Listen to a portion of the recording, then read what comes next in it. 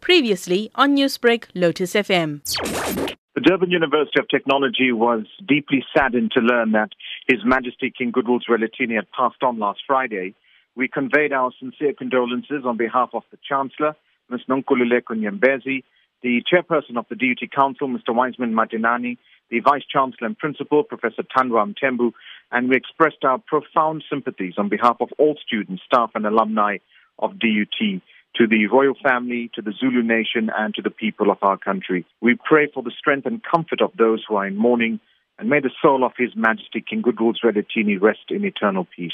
Now, Alan, we do know that the King had served as the Chancellor of ML Sultan Technikon. Can you talk to us about him assisting in the establishing of the Technikon as well as his role as former Chancellor? A university chancellor in South Africa is largely a ceremonial role. The chancellor exercises personal leadership, promotes responsible governance, and advances the profile of a university. So His Majesty King Goodwill Zwelithini served in this capacity at the former ML Sultan Technikon before it merged with Technikon Natal to form what we now know as the Durban University of Technology. Not many universities or colleges around the world can claim that they have had a reigning monarch as a chancellor. We were very fortunate indeed that His Majesty King Goodwill Zwelithini invested his time and energy to support our students, staff and alumni. Now, speaking about that merge, exactly what role did the King play in merging ML Sultan Technikon with Technikon Natal? Well, the exact merger of the two former Technikons was a result of a change in the Higher Education Act. His Majesty King Goodwill Zwelithini was a former chancellor of one of those institutions, being the ML Sultan Technikon. That merged with Technikon Natal. It resulted in the establishment of the Durban Institute of Technology in 2002. It was the first merged tertiary institution in the country. The DUT was then renamed the Durban University of Technology, and that was back in 2007. The late King's vast contribution and presence in our graduation ceremonies were a definite highlight. His Majesty King Goodwill Zwelithini was proud to see the youth prosper, and he was always delighted to witness the success of our graduates. We were immensely proud as a university community to have His Majesty the King as our Chancellor. The entire DUT establishment takes great pride in the leadership of His Majesty the King, and he will always have his place in the history of the Durban University of Technology.